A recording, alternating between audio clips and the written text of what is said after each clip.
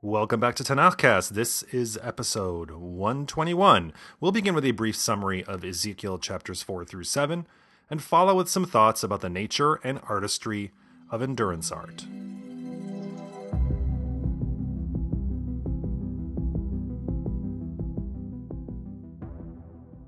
From time to time, prophets are asked to deliver some unpalatable messages to the people, to the king, which oftentimes gets them into serious trouble.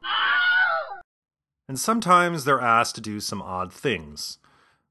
If you recall, God tells Yeshayahu in chapter 20 of his eponymous book to strip off all of his clothes and wander around naked. God commands Yirmiyahu to hide his underwear under a rock. Then in another instance, he tells the prophet to fasten a cattle yoke to his shoulders until another prophet breaks it off. In an upcoming episode, God will command Hosea to marry a sex worker, impregnate her, and name their new baby Lo Ruchama, which means unloved. But what Yechezkel is commanded to do in this episode, as they say, puts them all in his back pocket. And mind you, all of what God commands Yechezkel to do is silent performance art.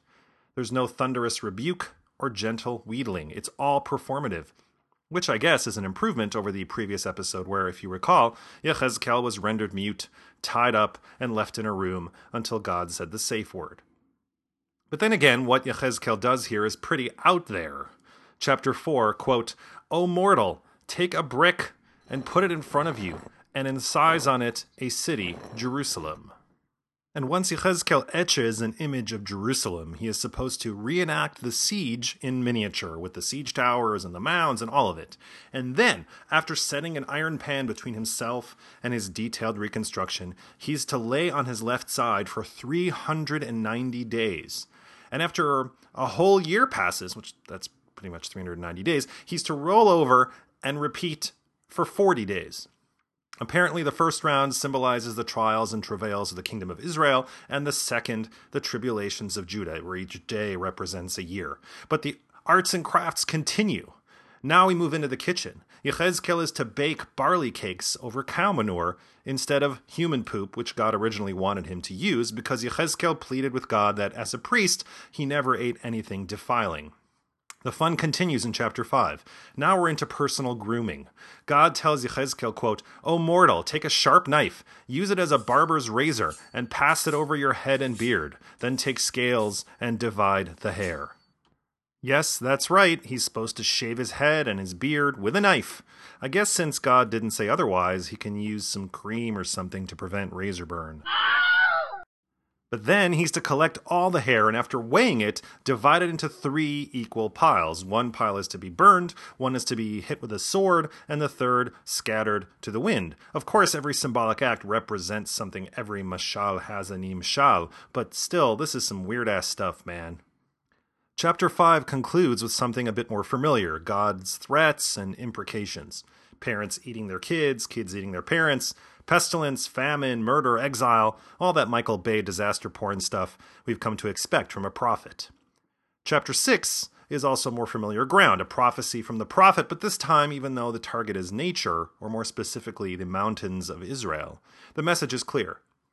Those who continue to host the bamot, or high places where folks near offer to foreign gods, will be brought low. The worshippers of idols will be smacked down. You have been warned. Chapter 7 continues in a similar vein, quote, "Doom is coming. The hour of doom is coming. It stirs against you. There it comes." Yechezkel uses that word ketz, doom, a lot in this chapter for a singular purpose, to stress the inevitability of all the bad things that he is describing. Quote, "Here is the day. See, the cycle has come round. It has appeared. The rod has blossomed. Arrogance has budded. Lawlessness has grown into a rod of wickedness. Nothing comes of them, nor of their abundance, nor of their wealth, nor is there preeminence among them." Or here's another choice image, quote, "Calamity shall follow calamity, and rumor shall follow rumor. When they shall seek vision from the prophet in vain, instruction shall perish from the priest, and counsel from the elders." That sounds a lot like high school, don't you think? And so, on yet another cheery note, here endeth the lesson.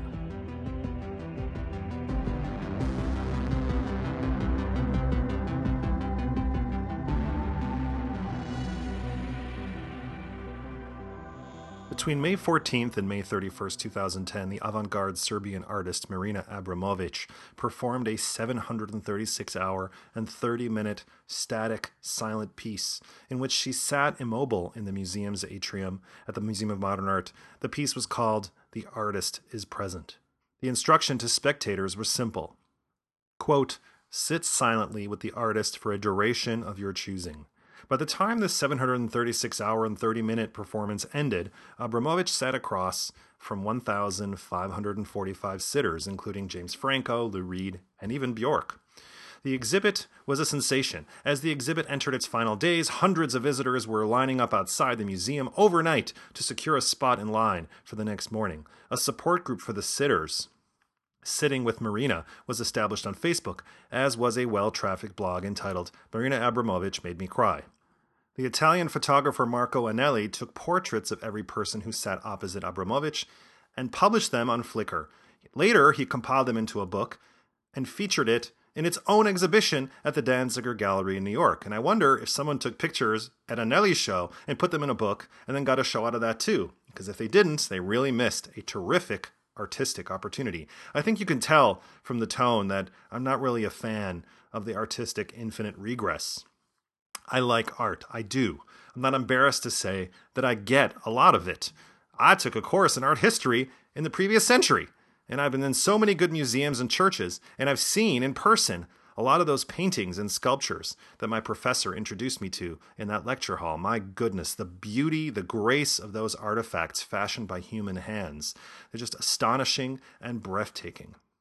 And I'm not just thinking of Michelangelo's Pietà. I'm thinking of Emily Carr and Alberto Giacometti and Constantine Brancusi and Mary Cassatt and Jackson Pollock and Jasper Johns and George O'Keeffe and Zaha Hadid and Amedeo Modigliani and Keith Haring and Jean-Michel Basquiat and Renzo Piano. I could go on and drop even more names to show how much of a, effete snob I am. But, then we have performance art and the special subgenre over which Marina Abramovic towers, endurance art.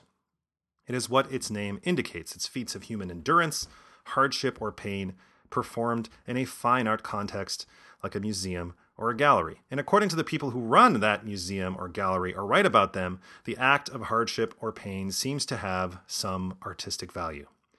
I guess anything in a fine art context potentially has artistic value, but I wonder if it would still have artistic value if it wasn't in a fine art context. And I guess the best example for that is the work of David Blaine. Besides being a magician and an illusionist, he is also identified as an endurance artist. He has a series of specials on Netflix. You should go check them out. They're pretty neat. They're very entertaining. However, when he entombed himself in an underground plastic box underneath a 3-ton water-filled tank in April 1999 for 7 days across from Trump Place on 68th and Riverside Drive, it was billed as a stunt. About 18 months later, he was encased in a large block of ice in Times Square for 63 hours, 42 minutes, and 15 seconds before being removed with chainsaws. Again, it was billed as a stunt. When, in 2003, he sealed himself inside a transparent plexiglass case and suspended it 30 feet in the air above the south bank of the River Thames in London, it also was billed as a stunt. Perhaps if he had done all this in the Tate Moderne, it might have received more attention and praise from serious critics. Probably. Which brings me back to my original question, which I will rephrase here simply as, is it art? I don't know if David Blaine is an artist because he thinks of himself mostly as a magician and illusionist, but Marina Abramovic definitely thinks of herself and positions herself as an artist. Her works don't appear in Times Square. Her works make complicated statements about the relationship between performer and audience. The objectification of the female body, BDSM, humanity's reliance on ritual to organize and legitimize our lives. And as the title of this episode indicates, it also makes a statement about the presence of the artist in her work. But I wonder if Yechezkel's performance is also art.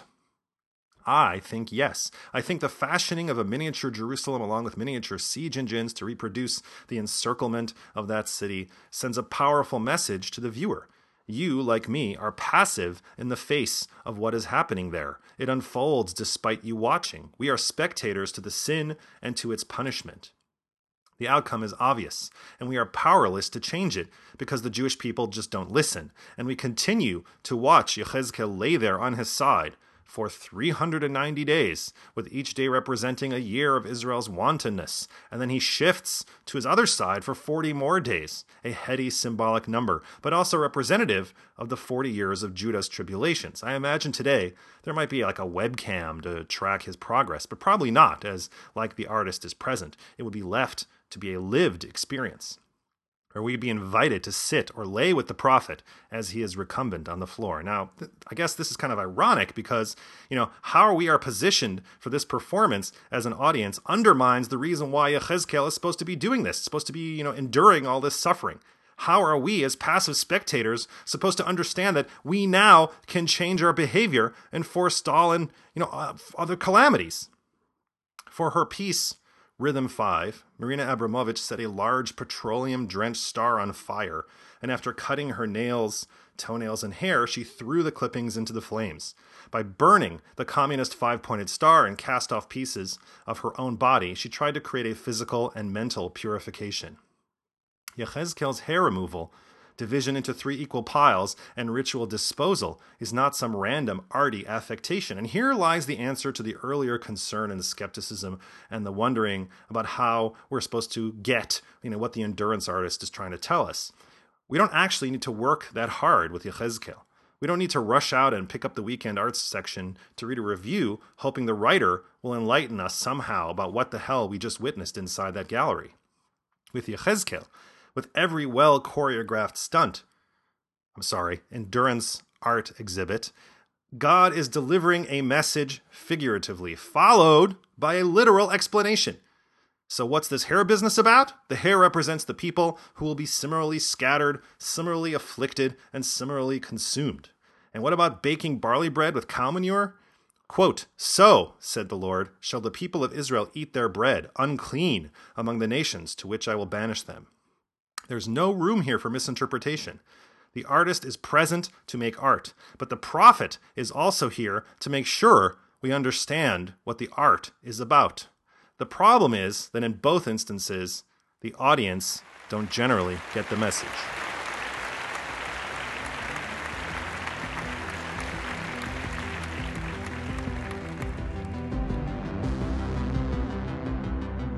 If you like what you heard today, spread the word about Tanakhcast.